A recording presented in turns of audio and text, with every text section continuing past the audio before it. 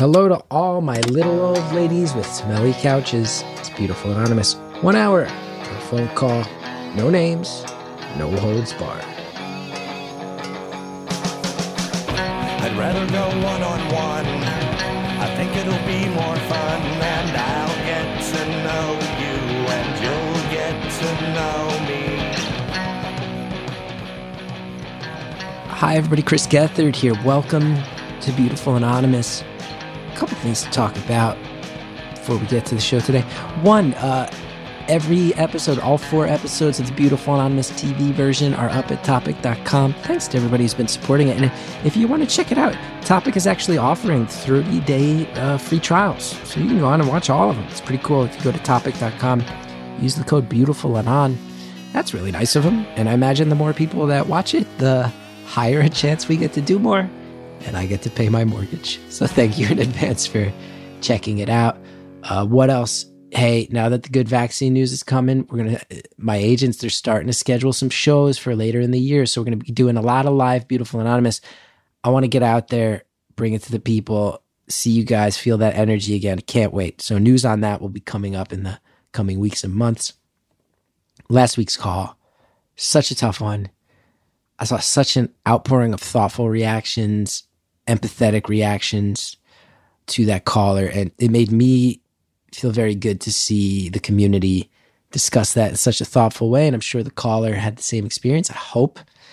Yeah, thank you for that. Thanks for being such a good, positive, thoughtful community to our listeners. Now, speaking of that, this call, I think it's really interesting in a lot of ways. The caller you're about to hear is someone who has a past in the military and calls up and talks about a lot of the misconceptions that maybe we have about the military and veterans, and also gets into discussion of sort of like the political nature of the military, political views within it. And we specifically talk about militias and how that's bubbling up in the military. But here's a really interesting thing. It was taped months ago. It was taped before the new president came in. It was taped before January 6th.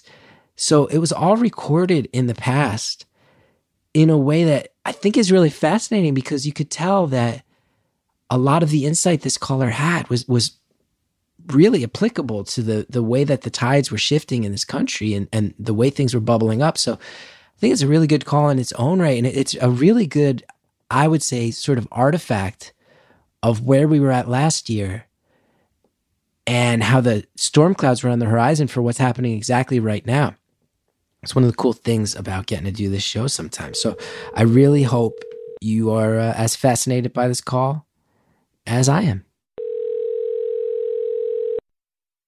Thank you for calling Beautiful Anonymous. A beeping noise will indicate when you are on the show with the host.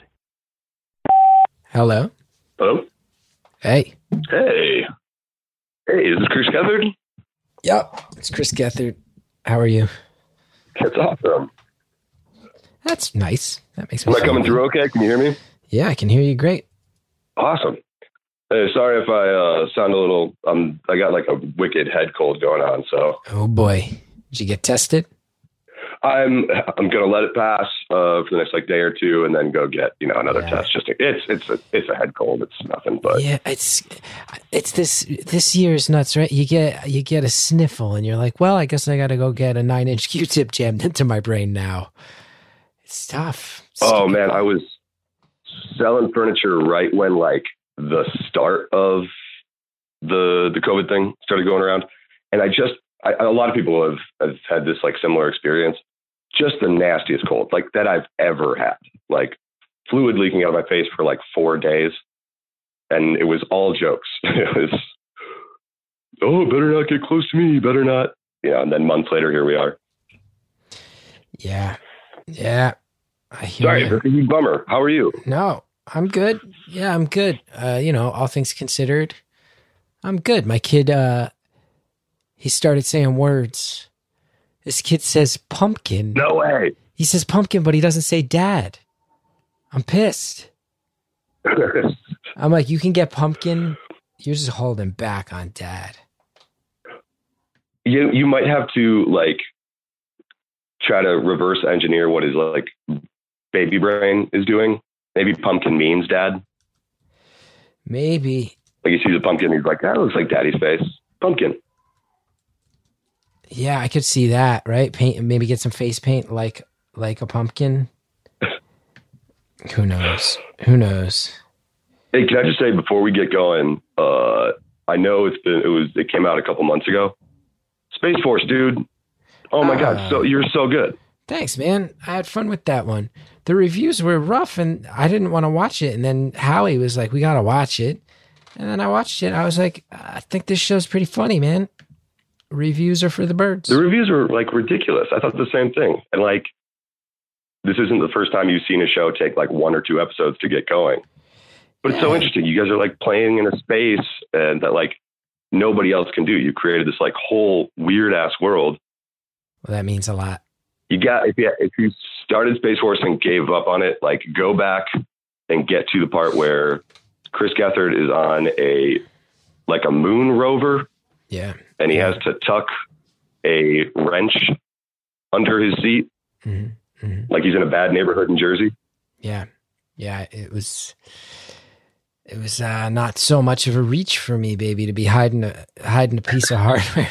No, of course. What's your moment? I know you're like a self-deprecating dude and you're like, I'm not really an actor, but man, you got to do a scene with John Malkovich and that's like the dream. Me, it was awesome. It was really just a joy. And I got that job literally on a few hours notice. I got a call in New York saying, can you get to JFK by 10? I was like, it's like 8. So I ran out and did it. They flew me out, slept a tiny bit on the plane, slept in a hotel for about 2.5 hours. And then they drove me into a canyon. And then John Malkovich is sitting in the canyon.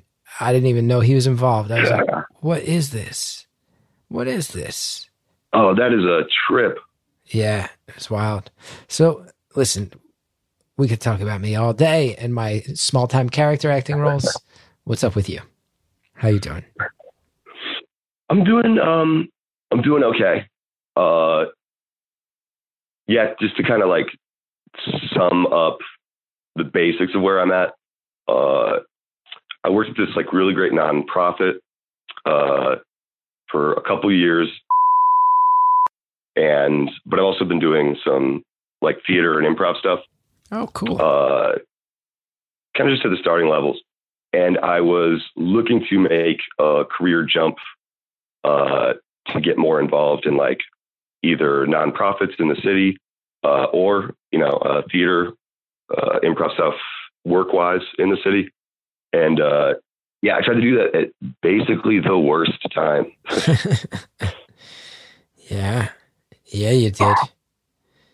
Yeah, you did.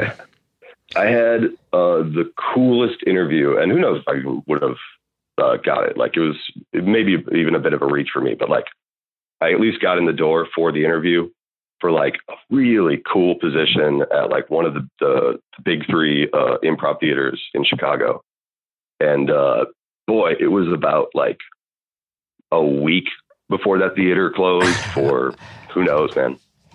Yeah, I mean, one of the big ones shut permanently. And then my old home base in New York shut permanently. This whole bubble's bursting, man.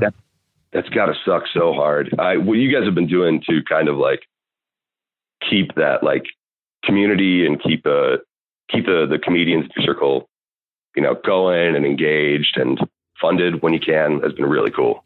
I do my best. I try to shine spotlight on people who I think are funny and kind people. So, yeah.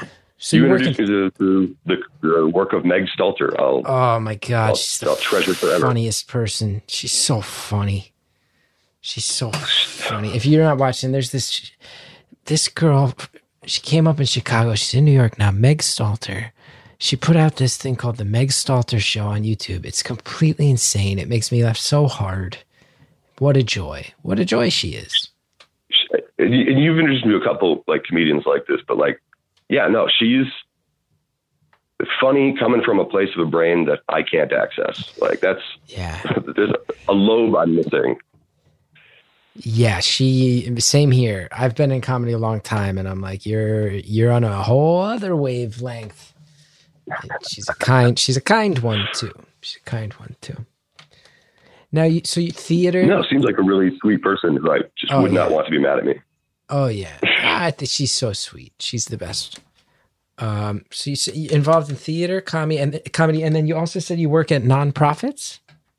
Yeah. So, like I've had a weird track. I went from the military to working in like the politics and like the small scale, like local races and stuff and doing some fundraising. That led me to nonprofit work. And what I was trying to do to get closer to that and kind of like level up was to look at jobs in either nonprofits or like theater stuff. Very cool. What branch of the military did you serve in? Army. It was like a long time ago. I got out like 7-8 years ago now. Yeah. Well, thank you. I mean, just sincerely, thank you for doing it. That's whatever. That always feels so awkward. Yeah, but it is. And then you read all this stuff about the military and it becomes such a political thing, especially in an election year. But then you forget. I'll tell you, I when I did my HBO special about suicide, I had a senior chief in the Navy reach out to me on Facebook of all places. Yeah. And he's like, yeah, I saw your thing on HBO. Is there any way you'd come out and perform it? Because, one of my jobs is like giving these anonymous interviews and I'm getting more reports of people with mental health issues, suicidal thoughts. And I thought maybe your comedy would be a way to like have that conversation in a way that military people could stomach. And I was like, well, I don't have it memorized anymore, but I'd be happy to come out and talk to people. And they screened my special. I think it's the only time I've watched it since it came out. And then you're out there and you realize, for as politicized as the military gets, for as much as I think, there's certainly people on my end of the spectrum go, well, there's a lot of stuff we can't pay for in this country, but we pay for tons of stuff with the military. Outside of all that, the bulk of the people you meet who are involved are kind of just young kids who want to be of service and want to help their country, and can't really argue with that when you meet people eye to eye. Oh my God. Yeah. No, the age thing is, it's kind of whack. Most of the people I met. That's a good point. You had a good point. Like, oh, sorry. Oh no, I'm happy to hear about my good point. No, it was the Navy guys. Good point. And wow, you found a cool vet on Facebook. Good for you. That's hard to do. Yeah, he was awesome. He was the best. We still text sometimes. Using a comedy special, especially one that's like to talk about suicide, is that's perfect for like that group. Like this is a group that can do dark humor, but like also needs to talk about mental health stuff. Yeah, and they were all coming up and talking to me afterwards, and some of them were like, yeah, I've never talked about it, man, but I think those things too. Good job. And it was like pretty macho, but still like vulnerable. And then some of these pilots, I don't know if I should be talking about this publicly. Some of these pilots were like, yeah, it can be really tough for us mentally because, we'll fly like a 14-hour solo mission in a jet. And, to fly 14 hours, generally, there'll be some, you'll be prescribed some uppers. Then you get back and you're prescribed some downers, and then you're going on these intense missions. So it's kind of like this pendulum swing of doctors giving you different substances to help with the mission. And then you're also doing this like super intense, difficult stuff. And yeah, it can be really hard. I was like, this is a whole other level of what people need to think about. I was just like, oh yeah, I never heard that. That's wild. Yeah. But the pressure and the intensity of being in the military. And again, politics are politics, but when you meet a 19-year-old kid who goes, yeah, no, I did this because I want to help, it's you got to put that aside and think about the people, I did, in pandemic, I did like one of my like Wikipedia deep dives, and I wound up reading about Gremlins. Do you know the kind of history behind like the gremlin myth. Wait, like not the movie Gremlins, but like you're reading up on like a mythological creature? Like how, like as a phenomenon, people started talking about this thing, gremlins, and it was... Talk to me about this. Yeah, I like this. Talk to me about this. Guys in like World War I would report, like they would, like, hey man, I was up and we started having engine trouble, and I saw, they weren't sure if they were like hallucinating or what. They were like, I saw a little, gremlin-y creature, like whatever, like, like in the movies. And it kind of like enough guys did it that people started popularizing it. It started to get into fiction. They were like, gremlins. Gremlins are these little guys that will sneak onto your plane and fuck up your plane. And it was because it was like World War I, like the planes they were putting up and like the pilots that they were training to put in the air and operate these machines and go do these missions, like 50% of them are going to crash. Like we haven't totally figured out this technology yet. Yeah. So these guys would kind of, that like anxiety kind of led to this mass. People created gremlins in their heads to explain, hey, my engine's probably going to fucking explode. Who knew? Gremlins, mass hallucination caused by the pressure of World War I. I might be skipping over some points or like summing it up bad, but I think that was my takeaway. I'm going to not research it myself and repeat your story. It's my plan. Right on. Can I tell you the inverse of this guy reaching out to you and saying, hey, your special was really good and could help a lot of people? Sure. There was a dude, we were just about to deploy. And then we were told that we had to go take a class. And the class was going to be a presentation from like a Hollywood actor. And it was like a thank you for your service thing. And I kind of recognized the guy. He's a handsome, middle-aged dude. I'm pretty sure he was in a Batman movie somewhere. And he started to give this talk that didn't really have anything to do about the military. And it was, he kind of tried to have like a point about like maybe mental health. It was hard to tell. He would go into these stories about like his being a model and his like cocaine fueled 90s days and like hooking up with other models.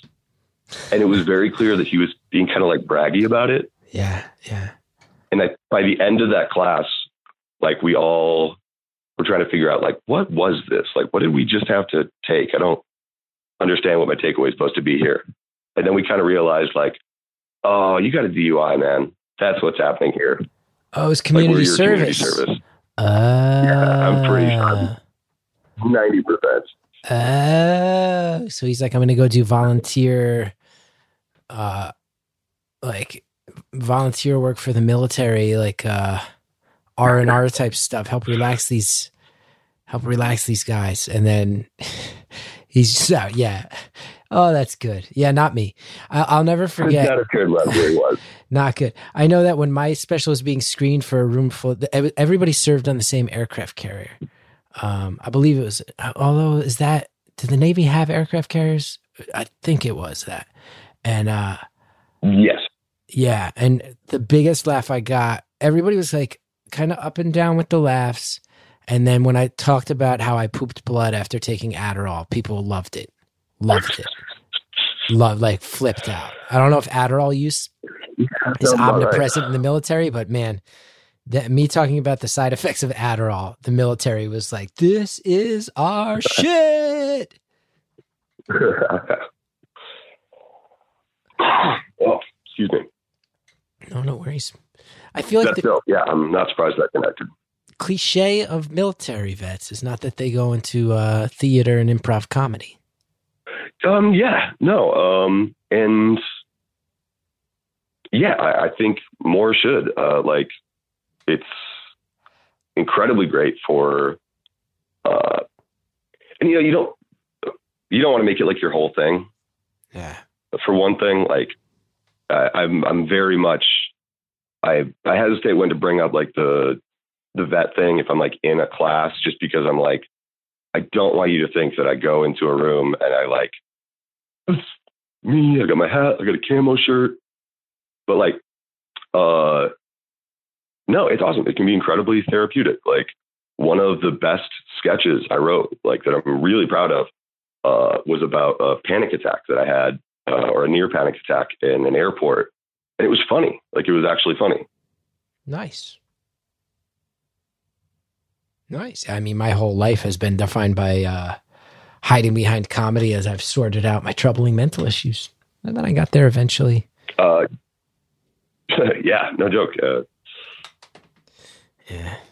Yeah, I cannot recommend improv enough. Even just like taking a class if you're looking for something new to do. When it becomes an option again, God damn it.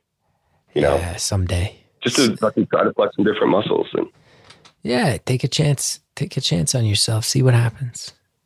Yeah, it might not even like be for you, but you might surprise yourself by like what comes out when, you know, you kind of, I don't know, put yourself in somebody's hands like that. Yeah. Did you just hear that sound? What sound? Good. I'm glad. I'm working from home, so I'm on my laptop doing this. And you know how when your phone rings, it'll route the call through your laptop? I don't know how to turn that off. I'm the most, there are so many things I don't know how to do on my phone. I'm the worst. Yeah. There was a time when I was like selling furniture for the nonprofit while taking classes at night. And like, I had to turn my phone all the way off because we would put stuff up on Facebook. Basically the deal was we would try to take furniture from people who were donating it, warehouse it for a little bit, and then donate that furniture to someone who was like a vet who's like housing struggling. So maybe like had been homeless for a while or had been in a program or something and is now getting into their first like new apartment in a while. And we try to bring them like the furniture to get, started, like tables to eat off of and stuff. But that came with like, the downside of it was people messaging you about like a chair at God knows whatever time they want in the middle of the night. And my phone just being like, ping. Yeah. You get woken up in the night and somebody's like, hey, I got an ottoman.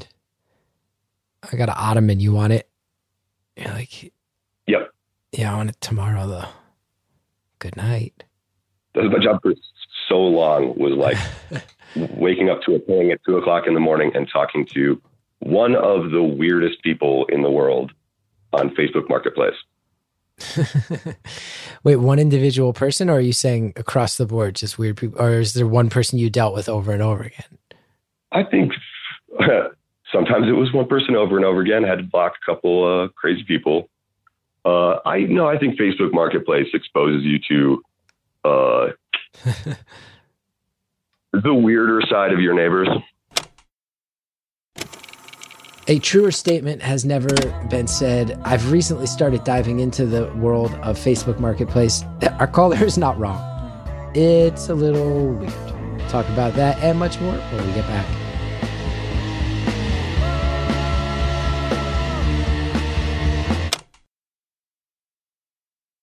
Okay, everybody, focus up. Break's over. Let's get back to the phone call. I think Facebook Marketplace exposes you to the weirder side of your neighbors. Yeah, I get what you mean. I moved out to the country and I was like, I should buy a canoe, man. That would be fun. I was sending Facebook Marketplace messages to people who had canoes for sale, and they'd write back and just be like, you want it? And I'm like, yeah, this feels weird. Just having someone on Facebook be like, you want it? I'm like, yeah, no, I think I'll find it. It actually proved very hard to find a canoe. I did not succeed in my quest. Anyway, that's a really kind gig that you had, supplying furniture to people getting back on their feet. That's really, really kind. It was cool. It was a very cool experience. It was a part of a bigger thing that helps guys with, finding work if they needed it, finding housing in the first place, and it was a cool experience. I learned a lot. My big takeaway from it, though, is like this was a small group in across a network of pretty small towns. And we could really turn stuff around fast, man. Like, we would go get a whole house's worth of furniture from some rich couple that was moving, and we could get it to, some dude who had just come in a week prior, and he worked with a specialist, and that specialist got him into helped him find an apartment and helped negotiate with the landlord for whatever he needed. And then, we could get that furniture to that dude, and we could get him set up in a day. And if we can do that for vets, and, we can connect them to angel donors and stuff, we can do it for everybody. We can do it for way more people. It's not hard. Yeah. Can I ask you a tough question, but one that I'm sure you've thought about? Yeah, sure. Since you worked doing this and since you are a veteran yourself, I'm wondering, I feel like Vietnam, there's certainly been so much focus on I think both the reality and what almost became a trope in entertainment of the vet who comes back and winds up homeless, winds up on drugs, winds up with mental illness. And I think it's kind of kept out of the public eye more these days, but you hear that, the decades of the Middle East, that it's happening again, that a lot of veterans, mental health, you hear that suicide rates among veterans are way up. You're talking about homelessness, instability. Why do you think it happens, basically? Why is it the thing that happens as often as it does? I don't know.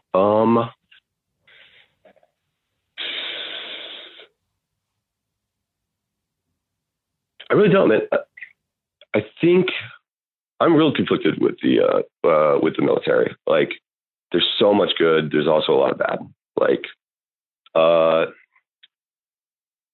think the Army can be great if you're a young guy who needs some kind of stability, needs someone to pay for housing and board. And,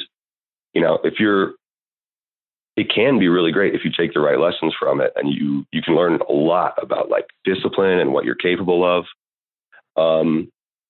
But it's 50-50, man. You can also get around some bad leaders or, meet some negative influences, when you're young, you're 18, you're basically a kid. And, you can take away all of the wrong stuff from that. And it's difficult. I try to stay up with, the dudes that I deployed with, and a lot of them are doing great. They're just the smartest guys. One dude's at NASA now, and that pisses me off. Pisses you off? I think you're going to say it makes me so proud of him. Instead, you say it pisses you off. Yeah, no, he's the best guy in the world, but I fuck him a little. Going to Mars and shit. Cool. No, but you also get those notifications hey, so-and-so's funeral is going to be this weekend. And you're like, what? What a sad Man, I'm thing. generalizing. I'm using the broiest terms for it. I'm so sorry. No, of course. I get it. It's a sad thing to talk about. Sad thing you have to see more face to face than the rest of us do. I like your take on it. I just comedy. And you can go that dark. You can talk about dark stuff, but if you, have some kind of sense of positivity that you can bring to it, or you have the skills to twist it and try to pull the good lessons out of that, or pull the funny part out. I think that's like a really, that's a great process.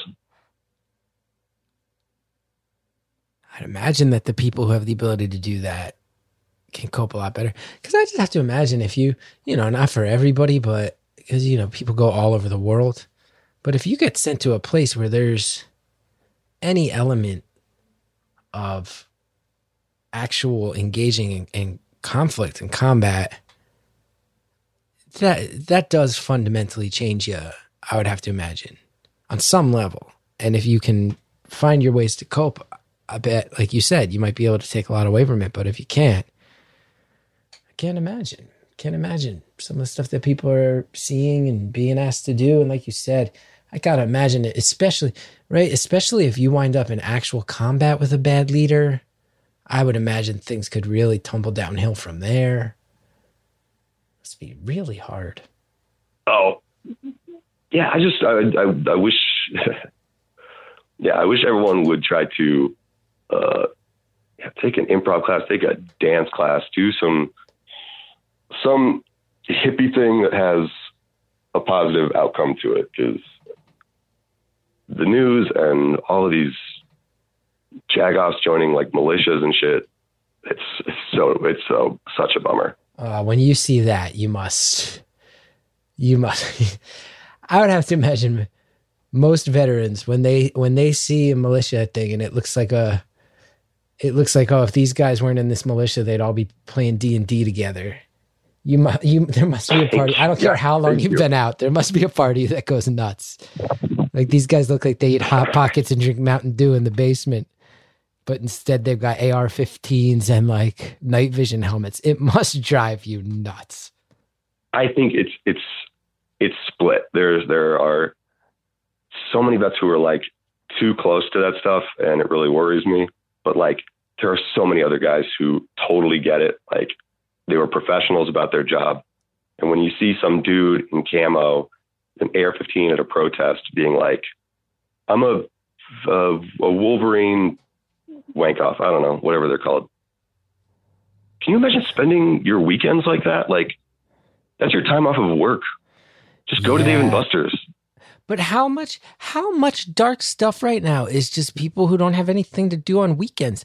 I actually think you nailed something that's really true there, of like, you hear a lot that people who are finding these kind of dark communities, these intense extremist communities, a lot of times it's just, they don't really have anything else to do, and it's an accepting community. You hear this about white power all the time. You hear that people fall into it because when they start with it, you hear this all, you know, when you read up on it, a lot of people's stories, it's like, yeah, I actually didn't believe in white power when I started hanging out with these guys. It was just, they were a community that accepted me and could hang out. We hung out and drank in one of their yards. And the next thing you know, you've got a bunch of tattoos that, you know, you wind up regretting for your whole life. And I don't think you're wrong. I actually think it's very valid to be like, yeah, this is how you're spending your weekend. Like, a lot of these people, I think if they stumbled into another hobby, it's actually that simple. Not in all cases. Some people actually are evil or, you know, unhinged. Some people, I feel like they just kind of go, oh, these people seem like they'll let me hang out. And that's where it starts. It's crazy. Yeah. It's wild. Like, yeah, I think if you, and we're all, social media amplifies this stuff. So I think we're all susceptible to it. You know, all of us have spent like a day on Twitter and been like, okay, this is too much. I'm becoming a crazy person. But like, do it. Yeah, if you're circling around like 4chan or like the Alex Jones part of the internet, like, take a walk, man. Go talk to somebody. Go practice knitting. I don't know. Knitting. I like it. You've got the soul of an artist. You really do. You're like, dance, comedy, knitting. Let's find it. Whether it's expression through movement. I would never knit in my entire life. Wow. You just went from pro knitting to anti knitting very fast. You really flipped. I'm pro knitting for other people. It seemed like actual anger when you actually kind of snapped at me. You were like, I'll never knit in my life. You seemed like you actually were offended that I said you were pro knitting. Yeah, that's the only hill that I'll die on. That's like the strongest opinion that I have. As a veteran who served, there's just something. You'll use that language in reference to knitting. That's the only hill I'll die on, anti-knitting. As someone who's actually trained in weapons and deployed, now you're at a stage in life where knitting is, quote, the only hill you'll die on. It's really good. I definitely have like ADHD. If I'm working on something, there's always music or something else going on in the background, podcasts. So like the idea of sitting in one place and doing only one thing for long enough that you have a completed scarf makes me like twitch. So like being locked in a room with a 1,000 piece jigsaw puzzle is actually your nightmare.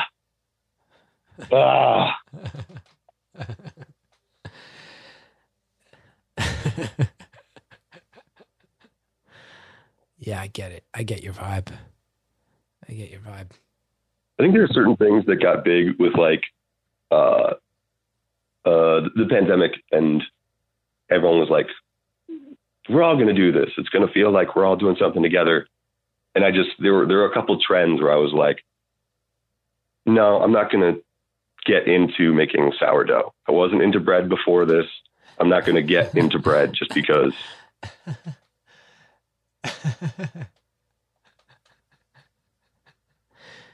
No sourdough, no knitting. No sourdough, no knitting. I'm trying to care about bread. I'm trying to guess what your pandemic activities have been. I bet you've gotten really into like, do you do like outdoor physical activity, but not like Tough Mudder stuff up? Like now I got to crawl over a wall. Now I got to dig a tunnel through mud. Now I got to swim 8 miles. Now are you that kind of guy when you work out? Oh boy. Super generous of you to even assume that I work out. No, I bring the same thinking to it. I like to go running. And I like to do, I have like a little workout routine that I stick to like pretty well, but it's just like me in my garage. Mm-hmm. And it's that same type of thinking where like, I should go to a gym and I should be a gym guy. I don't want to be a gym guy. Like I don't want gym friends. No gym friends, no knitting. If someone tries to hit me up at 6 o'clock in the morning, like, what up, dude? Time to go get some gains. I will set their house on fire. That's unacceptable. Do you have people in your life texting you at 6 in the morning about getting gains? It's okay. No, thank God. Because you said you'd set their house on fire. I want to warn that person. So I said before, like, into the arts, comedy, theater, helping people, very giving. The arts in particular, I said, it kind of defies the stereotype. Since you've worked with, I know you say you don't want it to be your whole thing. I'm just curious since it came up. Do you feel like there's overall stereotypes about the military that aren't true? I feel like that would be a good thing to get on record since it's come up. Stereotypes about the military that aren't true?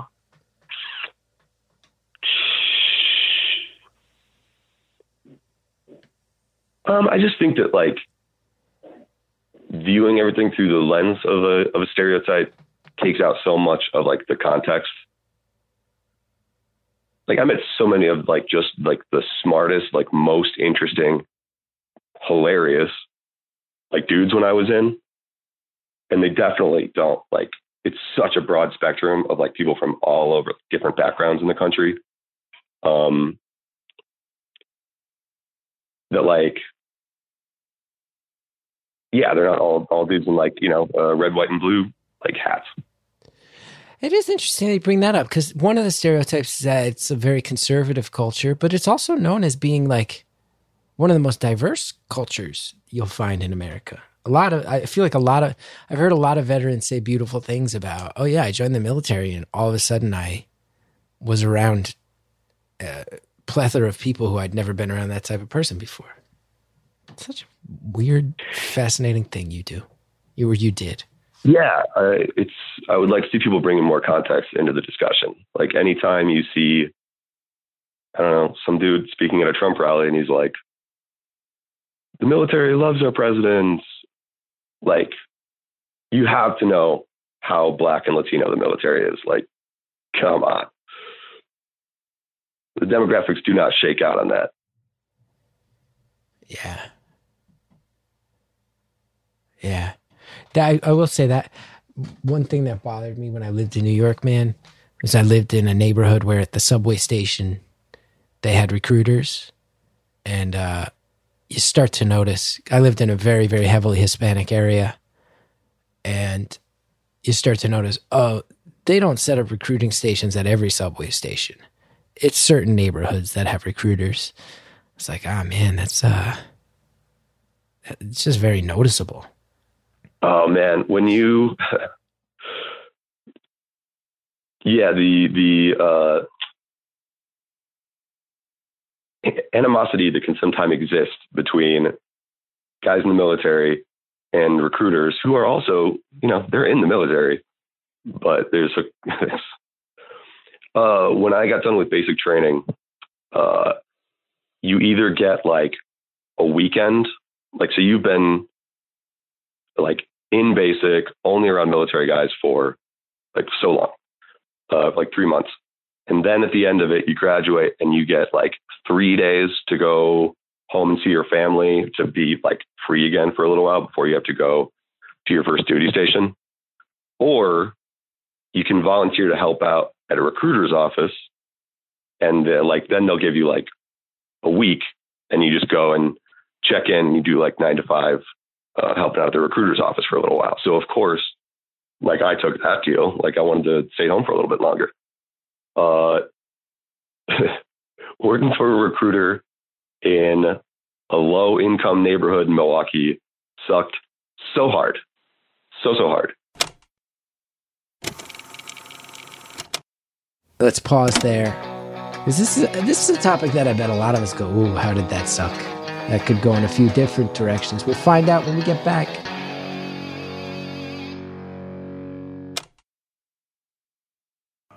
That's it, everybody. No more breaks. Let's finish things off. Working for a recruiter in a low income neighborhood in Milwaukee sucked so hard. So hard. How so? Are they just like kind of like salesmen, like any other salesman at the end of the day, but like with people asking people to die for their country? Yeah, I mean, it was just really weird for me. My whole family, like extended aunts, uncles, they all got sucked into this like kind of pyramid scheme when I was in high school. So like, I really got to be around some of these people who are like, I'm going to be super nice to you and I want something from you.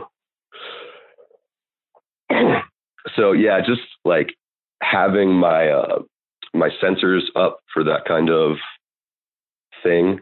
And then watching these guys like go into high schools and talk to high school kids while I'm like 19 and kind of in the corner being like, don't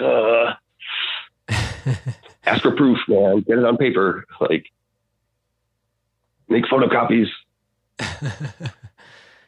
Wow. He said your bonus is going to be this much. Get it in writing, dude. Oh, they'll just straight up lie to you about money? I think they can. I think there's things you can do to get guys like in the system and kind of like enrolled and going. And then like, I mean, a lot of people got a fair deal, but yeah, I talked to a bunch of guys who like say their recruiter stiffed them. Yeah, that's a bummer. It's a bummer. Kids, they're kids. Yeah, boy, if you're thinking of going into the military, like, it's good on you. You know, it can be some money in your pocket if you get it's like one of those jobs that actually like trains you for something, you know, gets you so you're actually good at like radio work or computers or whatever. But think hard. before you go in, though. You know, try some other stuff. Try to live some life before you're like, I want to commit 3 or 5 years to this. And now you've said you don't want to just be the military guy, and we've talked about it a lot. And it sounds like you just said, go live some life first, but it sounds like afterwards you've really dedicated yourself towards living some life. Yeah, I could say, yeah, I think so. I have a tendency to just kind of throw myself into situations and figure it out later. So you're doing that with comedy now. What are some other examples of things you've thrown yourself into? I know it's not knitting. I know it's not crochet. I understand this. I'm not implying that again. When you say you throw yourself all into situations, what are we talking here? Okay, because it sounded like you were implying that I knit, and that's, dude. It's not cool, dude. Dude, I'm just saying. Let's keep it. The last thing I need is you pissed off at me because I'm implying you knit, and it's the absolute last thing I would do. I respect you as a human. I expect you as someone who's given service to our country, and the last thing I'm going to do is sit around and imply in any way that you take yarn and needles and you transform that yarn into useful household items, hats, clothing, things like that. No way. A big, chunky, warming, comforting scarf. The last thing. No, that's the furthest thing from my mind would be you knitting. I'm sorry, bro. You know I got love for you, dog. No, let's see. Oh, the first year after like getting out and going back to college was, man, I definitely had to learn that like, you don't need to go anywhere after like the bar is closing. Like there's not like, if some dude's like, hey, actually I know a place, there's a pretty cool party happening. It's 2:00 in the morning. It's not a good party. Don't go to that party. You've seen it. You've gone to that party. Oh, the absolute lunatics I have followed home and gotten drunk in their basements is ridiculous. And now talk to me about this, because I think you said you live in Chicago now because you're doing improv. You said you came up in Milwaukee. The one thing I learned, the Midwest, you say these lunatics drinking in their basement, they go hard. Midwesterners, if they drink, if they party, they go hard. I've been in bars in Chicago at closing time. It's nuts. Yeah. And I saw it more and I'm not in Chicago. I'm like Chicago adjacent right now. But like, lived for a couple years in Milwaukee, loved it. Absolutely wonderful city, crazy about it. Yeah, they could pick a couple other things to be proud of beyond like how many PBRs they can put back. It's not a huge accomplishment. I hear you can also get very affordable housing in Milwaukee. And I know this because my wife, who's a punk rocker, tours around and she loves all these cities in Wisconsin. She says they're like these punk rock, like music havens. And I think she said in Milwaukee, she had a bunch of punk friends who used to pay their rent selling blood. Like they could all just practice their songs and work on their bands all the time. Because just by donating blood and selling it, like selling plasma, they were able to pay their rent. I was like, that sounds bonkers to me. I do not think you can make your rent selling plasma anymore. Okay. So I feel like there's been some depreciation in that market. Fair.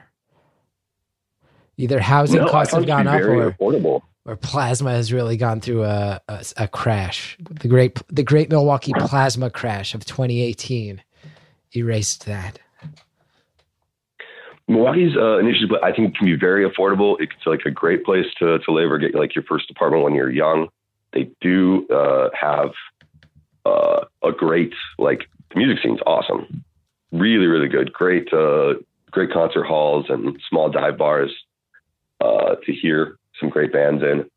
The only thing about Milwaukee is I think statistically it's like the most segregated city, like I think in the country. I think that's still true. That ain't good. Well, which is not to say like, so if you live in the cool, thriving, like the hipster area or the parts of Milwaukee, the neighborhoods that are doing really good, it's not that like those are still super diverse neighborhoods. Like, if I was out at like a punk show or something, like I was with a very diverse crowd, and it's great. And like Wisconsin's famous for like friendly, nice people. Mm-hmm. It's just that like the history of the city is bad. So like when I first moved to Milwaukee, and this is like pre-Army days, I lived on this block that was so clearly like the dividing line between nice, presentable, like come take a photo, come visit Milwaukee, and like the street that you don't go past. Like, wow. And that was so when I worked. Oh, when you worked where? No, you finish it up. I was going to say, it's just, you drop in different pieces of the timeline, and it's like, so you were a guy who used to go out to punk shows, used to go to the weird after hours parties. You wind up in a few situations with lunatics in basements. Now you're in the outskirts of Chicago. You're loving the arts. You're loving comedy. And then in between was a turn where you deployed in the military, which, as you're laying out the timeline and I'm piecing it together, was there like a life crisis in there, or was it, because you're a punk guy then, you're a comedy guy now, those are related. So what happened? What happened in the middle there, man? No life crisis. I don't think it would be unfair if you tried to like sum me up by being like non-traditional resume. Like, we can look at this guy and go like, oh, he has a non-traditional resume. I don't think I'm the smart person. I'm maybe not awesome at putting together like life plans. I am a little bit better at like rolling with stuff and improvising life-wise if life does get difficult. But also like I have to get in. If I think I want to do something, I have to get in, see how it works, try my best at it, but then pick out the parts of it that work for me. Does that make sense? Sure. So like I thought I was a politics guy, and I was like studying poli-sci in college, and I got this internship which turned into a job, and then I was kind of working in the world of like fundraising for like some really great candidates, people doing really cool things. But like, man, I was not good at the fundraising crowd. Like, just didn't like rubbing elbows with these money people. Just bad at it. Just not great. Like, yeah. I'm trying to think what job I've been worse I tried that. Say what now? I'm sitting here trying to think what's the job I've had in life that I was worst at. And it was probably summer camp counselor. None of the kids respected me. And it was visibly sad. Yeah, it was bad. You would be such a cool camp counselor. You'd be dope. No, they had no respect. And they'd realized that because they all thought it was funny to just kind of like take off. And they realized that I had to stay with the larger group of kids and couldn't chase them. And then they realized I really couldn't if they headed in opposite directions. And they were 6-year-olds. And I was the only, like it was different groups. And I was in charge of this group. And they'd be like, well, this girl just went left and that boy just went right. And then I've got 11 other kids sitting here. I don't know. I've now got 2 human children that I can't account for. I am a bad camp counselor. It's probably really the main thing in the job description. Like when all else fails, we don't care if you're bad at teaching arts and crafts, knitting, yuck. If you're not someone who's going to, get in the playground equipment and really play with them out there, that's fine. As long as you know where they all are at all times. And I failed at that, the very basic. entry level. Where are they? I don't know. That's not fair. That's not on you. Kids are so much smarter in a group than any authority figure. Yeah. Honestly, I would have melted in that position too. I would not be good. I'm telling you, it was not great. So you're not good at the political fundraising. What are some other things you've dabbled in? I mean, I feel like that's like the broad strokes, you know, that thing we were talking about before, like you could do anything else. It is absolutely baffling to me watching these dudes and ladies, sound like I'm from Bill and Ted, that went to like a political fundraiser and all gave each other COVID. Like, can you think of anything less fun to go to that would like risk or endanger your life or family? Yeah, that's true. When you put it like that, if you're going to catch COVID, you should be going to like, you know, like an underground rave or sex party or something nuts, something just hedonistic and Thank nuts. you. Sex party, 100%. Go do something cool. Don't have the world's worst small talk and like average finger sandwiches. That's crazy. So you've been to these events where people pay like $40,000 and they're eating bad egg salad sandwiches and everybody's just having stunted conversations. You're saying that's what even the high level events are that? Don't risk exposing yourself to COVID to go network. That's the worst possible thing you could do. If you're going to go fight, possibly the last week of your life. If you're going to go fight in an underground kumite, sure, risk COVID for that. If you're going 100%. If you're going to go on like an epic quest to find like the Holy Grail, sure, risk COVID for that. And the aforementioned sex parties, of course, risk COVID for those. If you're going to go to your last party, go to a good party. Yeah, I'm with you. It was that kind of thing. I wasn't like great at being somebody who needs to like watch what they say because you're talking to like an important donor or whatever. I was always just too clumsy and dumb for that. So like when I found this opportunity to go to like a nonprofit where it's just simple and it's like, oh, this dude needs a couch. Let's get him a couch. Here's your couch. Then that's it. That was much more rewarding. And that was more like my speed. Yeah, that's really beautiful. And there's something you said before that I haven't forgotten. Because I think it's beautiful that you're helping veterans. There's clearly, you know, I would have to imagine no matter how into being a veteran you are, to help other veterans must be meaningful. You also said, though, that this experience has shown you that it's easier to help people in need and we should be able to do more for all types of people. I thought that was really profound when you said it. 100%. And like the way that like the whole country is going through this pandemic thing right now, and it's terrible how little like the government has done to help them at all. And you have like a bunch of people who are going to experience homelessness for like the first time, or at least are just absolutely freaking out about rent and how to pay bills. They have these like pilot programs that they try all over the country and in different countries. I was just reading one about Canada. California has a great one.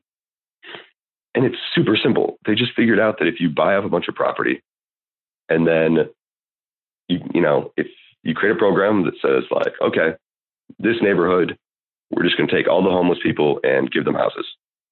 We're just going to put them in houses and that's it. And we pay for that. It works. It works every time.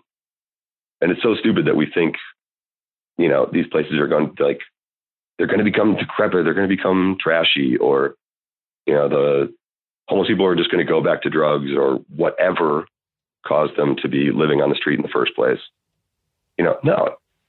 When you give people a job and a house, they do it. They live their life. Well, I feel like that dialogue is such a cartoonish, it's a cartoonish stereotype that's manipulated to scare people, right? Like this neighborhood's going to go down the drain. But I feel like, yeah, and I'm sorry if I get into like stereotypes at all myself. No, because you're rallying against them. Get the words out, You're saying like, no, these programs actually work and these stereotypes don't come true. And, there's all this fear of people like, well, people are just going to live off the welfare state forever. And I know that there are people who manipulate that and there's fraud in that system, but I feel like the more you get to know people, the more you realize how important dignity is to any human being. And people want to have an honest day's work for an honest day's pay. They want to be able to say, hey, here's a thing I earned myself. Here, when I got the opportunity to get back on track, here's how far I took it once I was back on track. Dignity is one of the most important aspects of a human being's health. Yes. Oh, that's really, dignity is an important aspect of health. Yes. That was huge for us when we were doing the furnishing program, because people will donate really nice stuff, but they also might try to unload some junk on you. That's human nature. And our thing was, no, we wanted quality stuff and no junk with like loose drawers or scratches all over it or a smelly couch. Because when you take someone who's been unhoused for so long and you give them quality furniture that makes them feel good about themselves and that makes their place feel like home to them, that does so much mentally for keeping a dude who has been maybe struggling with work or struggling with PTSD or struggling with drug issues, keeping them plugged in, keeping them feeling positive about themselves. That's beautiful. It's beautiful. Well, you want to hear the non-beautiful part? Sure. You learn so much about people. Like, the furniture game is so cold. The nicest little old lady, like the sweetest woman, will lie through her goddamn teeth to get you to take a couch that absolutely reeks of piss out of her house. Yeah. Just real Machiavellian stuff, man. Well, I'm so sorry you had to live through that. I'm so sorry you had to live through that. Our time is up, between the insane basement parties you went through, between the intensity of being deployed in the military and the way you had to face down both your fear of knitting, your aversion to knitting, and little old ladies with piss couches. I really feel like you've pushed through so much and you never stopped trying to do what's right. And I thank you for it. Oh, thanks. That's really nice of you to say. Hey, it was great talking, man, and my best to your lovely wife and beautiful baby. Thanks so much. And my all my best to you and yours. And it sounds like you're diving in deep on the comedy thing, and that experience changed my life, and I hope you keep getting joy out of it. I just hope the same for you as well. You're doing awesome stuff out there. Keep it up, and Space Force.